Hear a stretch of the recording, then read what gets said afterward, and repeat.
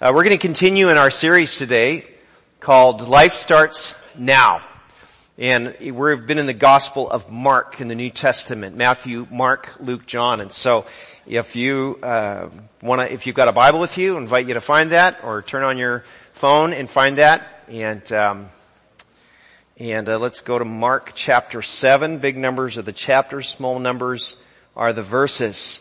And we're going to stand together for the reading of God's words as we go verses 1 through 23. Let's stand together. For Mark chapter 7, if you're able, stand together in Mark chapter 7, starting at verse 1. One day, some Pharisees and teachers of religious law arrived from Jerusalem to see Jesus. This is actually the second time this has happened in our series. They want to check out what's going on, so they're going north to the region of Galilee.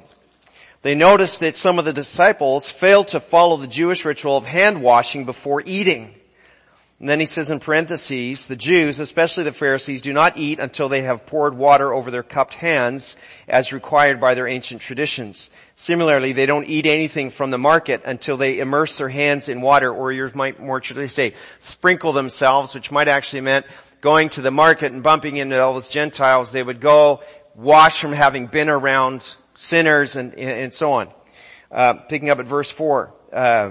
Similarly, they don't eat anything from the market until they immerse their hands in water. This is but one of the many traditions they have clung to, such as their ceremonial washing of cups, pitchers, and kettles. Okay, I'm going to stop again. You're wondering why would Mark put something in parentheses? It's because he's writing to an audience that's not familiar with these traditions. Mark's writing to a predominantly Roman audience, Roman readers, and so he's just kind of filling them in, giving them the backstory, just like I'm doing for you right now. Verse 5. So the Pharisees and teachers of religious law asked him, why don't your disciples follow our age-old tradition? They eat without first performing the hand-washing ceremony. And Jesus replied, you hypocrites! Isaiah was right when he prophesied about you, for he wrote, these people honor me with their lips, but their hearts are far from me. Their worship is a farce, for they teach man-made ideas as commands from God. For you ignore God's law and substitute your own tradition. And then he said, verse 9, you skillfully sidestep God's law in order to hold on to your tradition. For instance, Moses gave you this law from God, honor your father and mother, and anyone who speaks disrespectfully of father or mother must be put to death. But you say it's all right for people to say to their parents, sorry, I can't help you, for I vowed to give to God what I would have given to you. And in this way, you let them disregard their needy parents. And so you cancel the word of God in order to hand down your own tradition. And this is only one example among many others. Then Jesus called to the crowd to come and hear. All of you listen, he said, and try to understand. It's not what goes into your body that defiles you. You're defiled by what comes from your heart. Remember, we're referring back to the washing, eating without having properly washed your hands. So that's kind of what he's referring back to. Verse 17, then Jesus went into a house to get away from the crowd, and his disciples asked him what he meant by the parable he had just used. Don't you understand it either? He asked. Can't you see that the food you put into your body cannot defile you? Food doesn't go into your heart, but only passes through the stomach and then goes into the sewer. And by saying this, he declared that every kind of food is acceptable in God's eyes. And then he added, verse 20, it's what comes from inside that defiles you. For from within, out of a person's heart, come evil thoughts, sexual immorality, theft, murder, adultery, greed, wickedness, deceit, lustful desires, envy, slander, pride, and foolishness. All these vile things come from within. They are what defile you. Let's be seated together. We thank the Lord for his word. We're going to talk a little bit about tradition. Today's topic is life with tradition. Now, tradition can be a really, really good thing. I would describe tradition like this. Tradition is routine with meaning. Routine with meaning. I would guess that most of us in this room have some traditions around this season, around the Christmas season. There's a certain day you've got to get your tree up. There's a certain cookie you just have to have at Christmas time. And usually it's like something ethnic or something from your heritage, something you just got to have it. man, it's something connected. The day you open, like some are like, you have to open your gifts on Christmas Eve, and others are like, no, you can't open, you have to open them Christmas Day, and like, well no, that's when you open your stuff. I'm like, all these traditions that can add some fun, but also value, meaning to your life. But traditions can also become habits that lose meaning. You've probably heard the story about the young woman, she's making the big dinner for the family for the first time, and she's preparing the ham, and she cuts the end of the ham off, and her husband says, why do you cut the end of the ham off like that? She goes, I don't know, it's what my mom always did. So when mom comes over and they're having the nice dinner, and she says, hey mom, I was just wondering, how come every time you made a nice ham for us, you always cut the end of the ham off before putting it in the roaster? She goes, I don't know, it's what my mom did. So Grandma happened to be there too, and so they asked Grandma, how come you always cut the end of the ham off before roasting it? And we don't really understand. It seems like you're throwing away some perfectly good. She goes, oh, back in the day, we didn't have much money and the pan I had was too small. So I had to cut that end off to fit it into the pan. Traditions without meaning are wasteful, aren't they?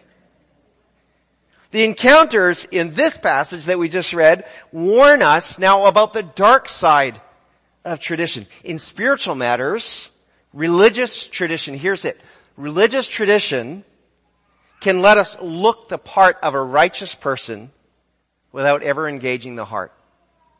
It helps us look good without engaging the heart. Tradition then can become more important than what it was originally intended to teach or achieve. So Jesus is comparing laws versus customs. And so there's a body of law that the Jewish people to observe, including food laws and so on. 10 Commandments in there. But then what it built up over the centuries was basically commentary on the law. So, well, if you're going to keep the Sabbath, here's how you keep the Sabbath. You don't work. Okay, so what's work? Well, lighting a fire, that would be work. Taking too many steps, that's work. And so on. They kind of expand it to try to give the understanding, well, if you're going to observe the Sabbath, you've got to do all these extra things. And so you remember we encountered a situation a few weeks ago where Jesus and his disciples were walking through the field. Disciples grab a handful of grain, rub it in their hands, and have a little snack while you're walking through the fields. That's what farmers do. And the Pharisees are like, you guys are working. You're working on the Sabbath. You're harvesting grain. Jesus is like, seriously? Basically, that's Jesus' response. So, in other words, traditions run the risk of putting our faith on autopilot. Like we go through the motions, but we're personally disconnected from what's happening. And Jesus teaches us that this turns us into hypocrites. Because there's no such thing, if you're taking notes today, if you got your little booklet with you, you can write this one down. There's no such thing as self-driving faith. There's no self-driving faith. Now, I don't know about you, but I am totally not looking forward to self-driving cars. I am not. I know they're probably going to be safer. They're going to be more efficient. I get it. It's going to help with traffic regulation, traffic congestion, all that stuff. But I am not a fan. I love to drive.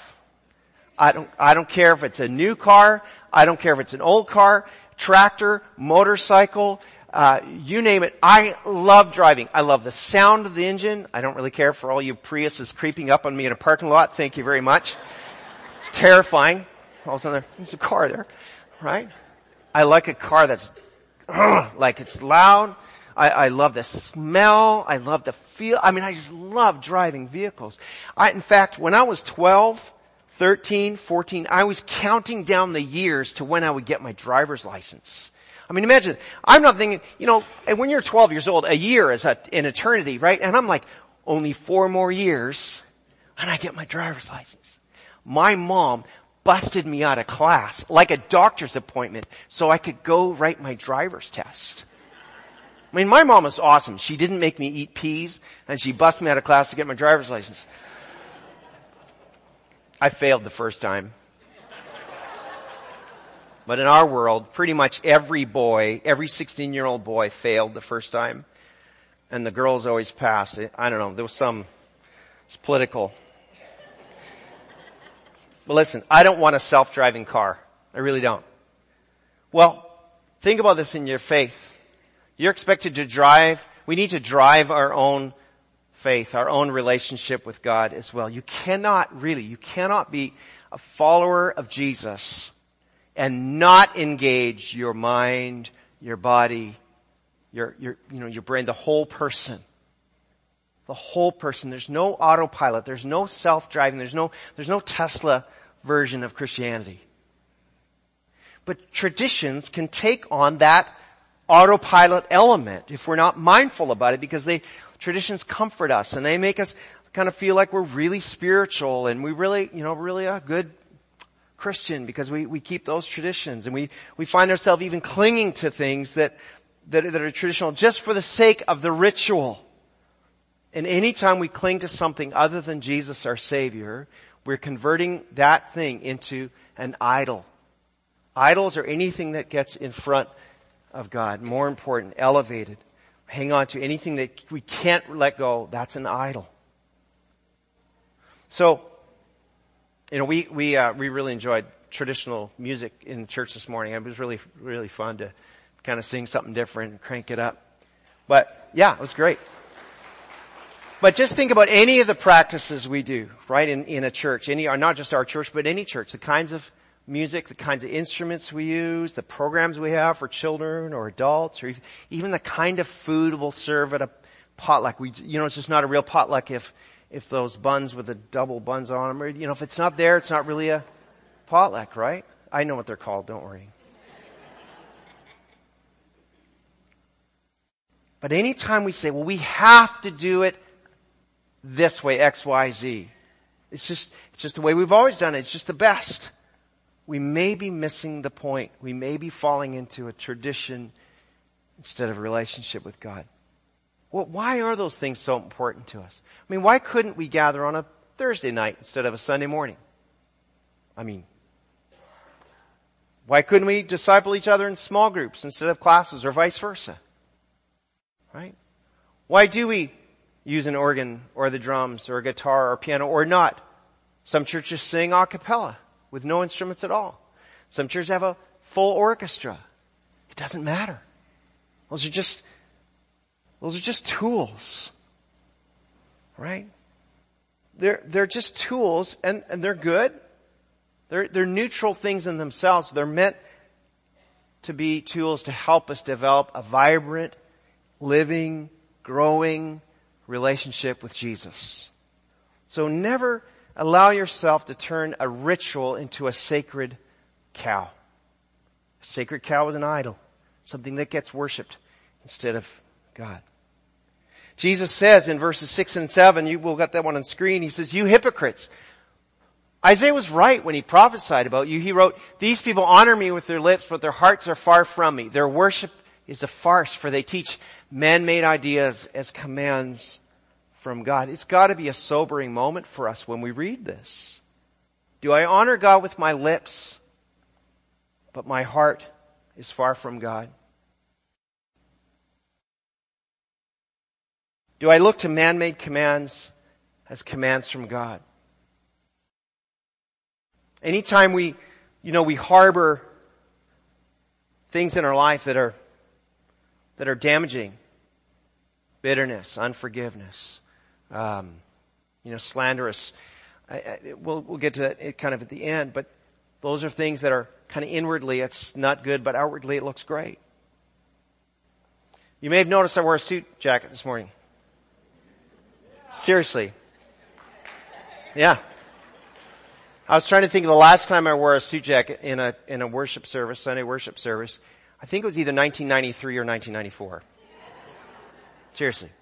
Now some of you are thinking, finally, that guy's finally figured it out. He's finally dressing properly. Others of you are thinking, who died? Right? Well, I thought, we're doing a little traditional music this morning. I'll dress a little traditional. It's kind of fun. It's fine. Right? If you like dressing like this, go for it. If your motives are right for it, do it. The outside doesn't matter. But Jesus is making a point for us here. See, Becky, my wife, says I look pretty good this morning. But how do you know what's going on underneath this jacket? My shirt could be an old, raggedy, torn up, stained shirt. The inside of the jacket could be all in shreds and tatters. You wouldn't know, because then the outside looks good. My heart could be cold, rude, selfish, stingy, unforgiving. Would you know if the outside looks good? See, that's all of us without faith in Jesus Christ. Our own efforts at righteousness, right standing with God, our own efforts are nothing but just a filthy rag in the eyes of God. Our only hope for right standing with God is the very, very good news that Jesus has made the way for you and me to be forgiven, to be set free.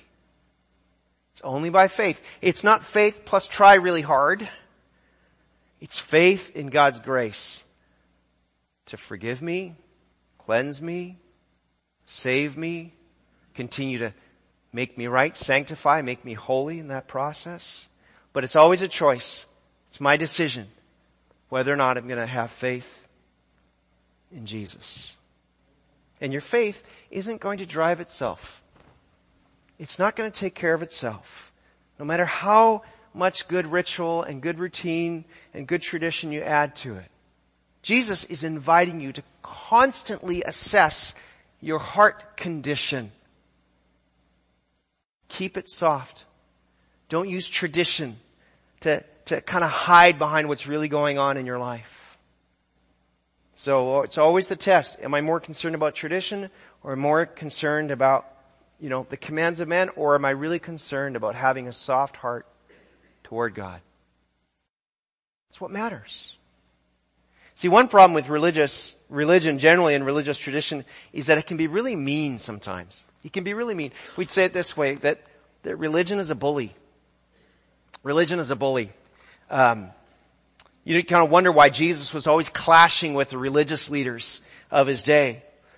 And it's because strict adherence to religion almost always leads to conflict. Certainly relational conflict, but other conflicts as well, pushes people away from a real relationship with God. It's unmerciful. It's harsh. It's graceless. I read a news article this week about an Afghani guy come to this continent, and his ex-wife and his 3 daughters were dressing kind of Western, so he killed them. What? For how you dress? I mean, I understand you're upset. Right? It's called an honor killing. It's extreme. But that's what extreme religion will do to people. It's damaging. It's destructive. But it also gets way more personal. We could probably all relate a story of our own, maybe it's our own story or a story of a loved one, of a deep wounding that happened when an unwritten church rule was violated. And I'm not talking about the sin issues Jesus mentions. We're going to get to those in a minute. But the wrong clothes, or you're associated with the wrong friends, or you didn't bring your kids to the Wednesday program, or you're not a stay-at-home mom, or there was something that you got jabbed at about. I remember hearing a story in a church where a gal, she brought a friend who didn't attend that church. She brought her to the Bible study. She didn't know Jesus yet, and she was reprimanded for bringing a friend to Bible study, because it's not what we do here. That kind of stuff that kind of leaves deep, lasting scars. Jesus used an example here of these religious leaders who neglect the proper care of their parents. Because keep in mind, there's no social security in that era. There's no kind of, long-term care insurance, all those good things that we're supposed to have. The way it was, you had enough kids that as you get older, your kids take care of you. Wouldn't that be good? I shouldn't have stopped at 2. Should have had a few more. Right? And then these religious leaders worked out a way that they didn't have to do that. So Jesus is saying, look, the law says, respect your mother and father, take care of your parents. But you found a way around it. And he says it's one example of many. Verse 11, you say it's alright for people to say to their parents, sorry, I can't help you. I have vowed to give to God what I would have given to you. In this regard, in this way, you let them disregard their needy parents. Oh, I can't spend this money on you, Mom and Dad, because, I dedicated this to God. So, they can still spend that on themselves. It's just that it's dedicated to the Lord.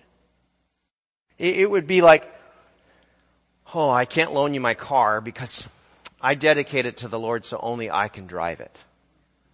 Right? Do you see the absurdity in that?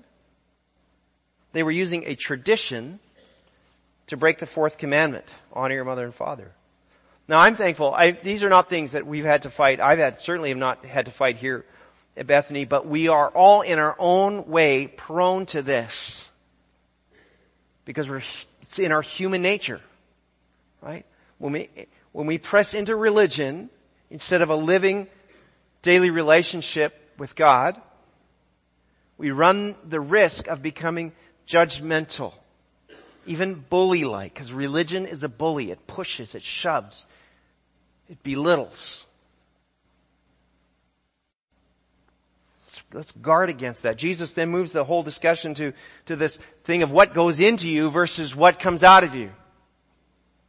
Jewish food laws are a little bit tough for us to get excited about. There's a lot of them.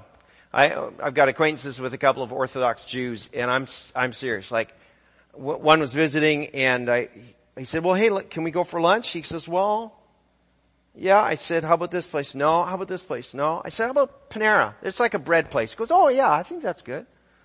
So we went to Panera.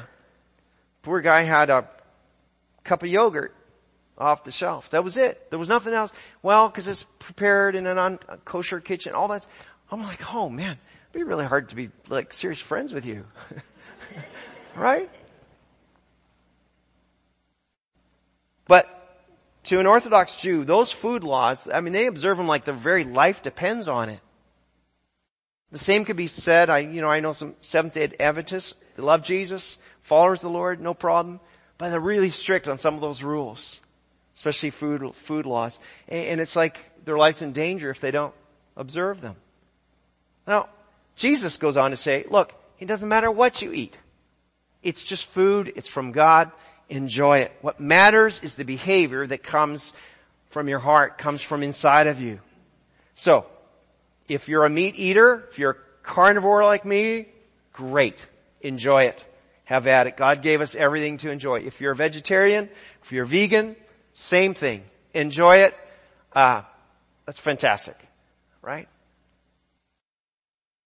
Just in both cases, whether you're a meat eater or a not meat eater, don't go judging others, condemning others because they don't share your same convictions. That's all. That's the only guideline about it. Eat what you want. But don't judge others for it. Becky and I know a couple who've been, they've been married over 20 years. They've got 5 kids, and he's a hunter. He hangs elk in the garage. She's a vegetarian and a strict one.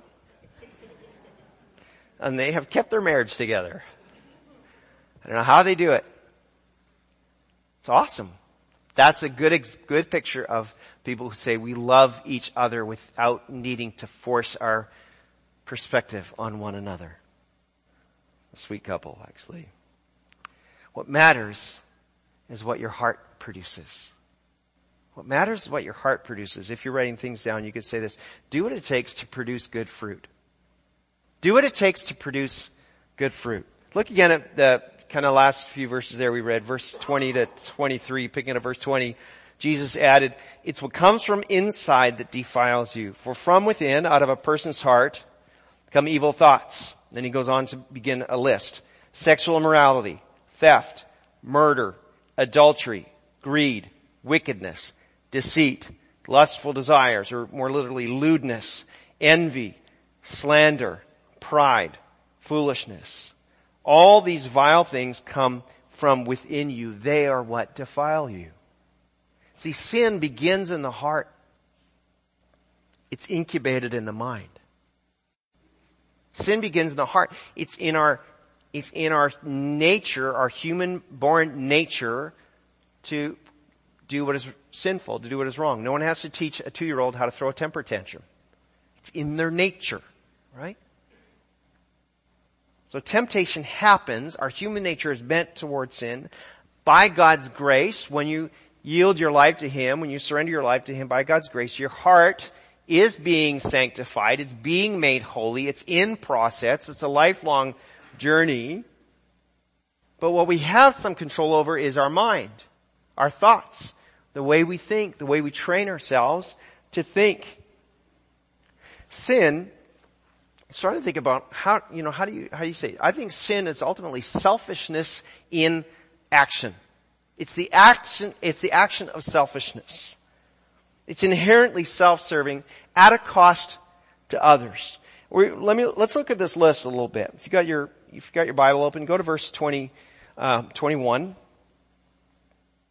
it's a list of 12 things, and it's kind of broken in sets of three. And I see that because there's 3 times there's something of a sexual nature that's referenced. Anytime the Apostle Paul deals with deals with lists of sin, he always starts, sexual sin is always at the top of his list. And the reason is because our sexuality is so ingrained to us as a person. It's our soul, it's our body, it's all in one. It's very spiritual and it's also very physical. And so that's why it's so, the commands of Scripture are so clear about the sexual relationship is to be confined within the bounds of marriage. Why is that? Because that's a covenant that's made between a man and a woman for life. It's not something to be shared outside of that. Whether you've met your spouse yet or not, young people, this is why it's so crucial that you say that is a sacred covenant that I'm going to make with one person for my life. Now, if that's something a boundary you've already crossed, God is so gracious and He restores brokenness. He brings healing. But there's a bond that happens and it's a covenant. So that means it's an agreement that's sealed. And when people go in and out of a sexual relationship, the covenant's sealed and it's broken. It's sealed and it's broken. It's sealed and it's broken. And it creates damage upon damage upon damage. You think, no, it's fine. It's just how it is these days. I'm telling you, it leaves a trail of destruction in your life. So, be countercultural. Be different. Go the way that Jesus has for you. It's right and it's good and you'll never regret it. And like I say, when there's been brokenness, God is so gracious. He's so healing and merciful. Anyway, that was not in the notes, but let's talk about these 3 lists. He starts with sexual immorality, theft, and murder. I was trying to think, what is that? That's taking from others. It's taking what doesn't belong to you. It's taking what isn't yours. That's what sexual immorality does. And so that's a reference of anything that's sexual activity outside the bonds of marriage. Whether it's, anything. Theft, murder, taking what isn't yours to take. God alone is the giver of life and the taker of life. That's not ours to take. So that's taking from others. The next part of the list, adultery, greed, wickedness, deceit. This is using others. I'm not taking from them, but it's using others for our own gain, our own benefit in some way. Adultery, greed, wickedness, deceit. And then the rest of the list, lustful desires or lewdness, envy, literally it's evil eye, the evil eye. Slander, pride, foolishness. You know what this is? This is destroying others. This is destruction of other people. Again, for our own pleasure, our own gain, or our own benefit, or somehow to fulfill something that we want. So it's taking from others, it's using others, and it's destroying others. That's what Jesus is talking about, these sins that are inherent to us. And He says they come from, any one of us could do these things. None of us is above any of this. Which is why Jesus is saying, I want you to pay attention to this. It's a battle in the mind. So it doesn't matter how nicely I dress, how physically in shape I get, how properly I eat. When I participate in these things, Jesus says, I'm a defiled person. Jesus says I'm spiritually unclean. I'm not bringing forth good fruit in my life. The Apostle Paul wrote this in Romans 12, chapter 12, verse 2. He says this, don't copy the behavior and customs of this world, but let God transform you into a new person by changing the way you think. In other translations, be transformed by the renewing, making new of your mind. Then you will learn to know God's will for you, which is good and pleasing and perfect. That's the kind of life that God invites you to. Who wouldn't want a life that is good and pleasing and perfect? Wouldn't you want that? Isn't that an appeal to you? But it begins with a mind transformation. So as a follower of Jesus, we should be asking ourselves, how am I renewing my mind? What am I putting into my mind and my heart that can then grow into good fruit? You know, I've been out in the rural areas of Fresno lately, and I have seen groves loaded with oranges. I don't know if it's more than usual, but it's incredible to just drive around and see it's just loaded with oranges. And it's really beautiful. Do you know what kind of trees those are? What? Orange trees. Amazingly. Now, you technical agrarians don't get technical with me and say, yeah, but the rootstock is a peach, they grafted it in. Okay, the tree is an orange tree. Why? Because the tree always produces like fruit. What you plant is what you harvest. Right? And the kind of tree you grow in your heart or from your heart and from your mind is the kind of fruit you produce. What you plant in your heart and your mind is what you will produce. Don't concern yourself too much about what others are growing in their orchards. Don't go digging in someone else's garden when you've got weeds growing in your own. So here's the obvious question. How do I produce good fruit? Well, like any agribusiness, it takes good cultivation, right? Kill the weeds. Put good nutrients in the soil of your heart and mind. Submit yourself to the master gardener when he comes by to do some pruning in your life, some difficult times. Don't get hung up on external religious rituals when it's the internal work of faith that matters. Cultivate your heart and your mind so that you can produce all the good fruit possible. We can love good traditions. I'm not anti-traditional. We can love good traditions when they help us grow in our relationship with Jesus. And we should probably ditch the ones that don't. The ones that are keeping us from freedom in Christ, reject those. Prune them off. Because God wants you to produce all the good fruit He has in mind for you to produce. Let's pray together. Jesus, I'm not sure I would have wanted to be there when you were rebuking those Pharisees and religious teachers. I certainly would not have wanted to be in their sandals. But Lord, we hear you. We hear what you're saying. That we ought to be considering the tenderness of our own hearts. We ought to be considering the things that we place as idols. We ought to be mindful of making sure we're not honoring you with our lips, but having hearts that are cold. Lord, I pray that you would help us to love the best of what's in our histories and our traditions and our families and churches and schools and workplaces. Lord, help us to love what's the best of those. But Lord, set us free from those things that keep us from taking those important steps with you. Lord, let us be people who produce great fruit from hearts that are turned towards you and minds that are being transformed by you. You're so good to us. You're so patient, forgiving, compassionate. We thank you for that.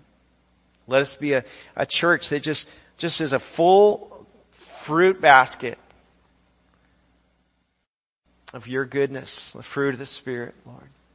And God, again, as we've prayed already in this service, I pray that even this week, as many of us are working together on this big project, as we're encountering each other in different circumstances, Lord, that we would just flow with the grace of God. that we'd receive it and we'd pour it out to others. Lord, as people are at holiday parties at work and different things like that, I pray that there be just a clear testimony of you and what it means to be a follower of Jesus that will be distinct and different, noted not for being religious, but for being people of grace and people of good fruit that you produce in our lives. You're so good to us. We give you praise for all these good things. In Jesus' name, amen.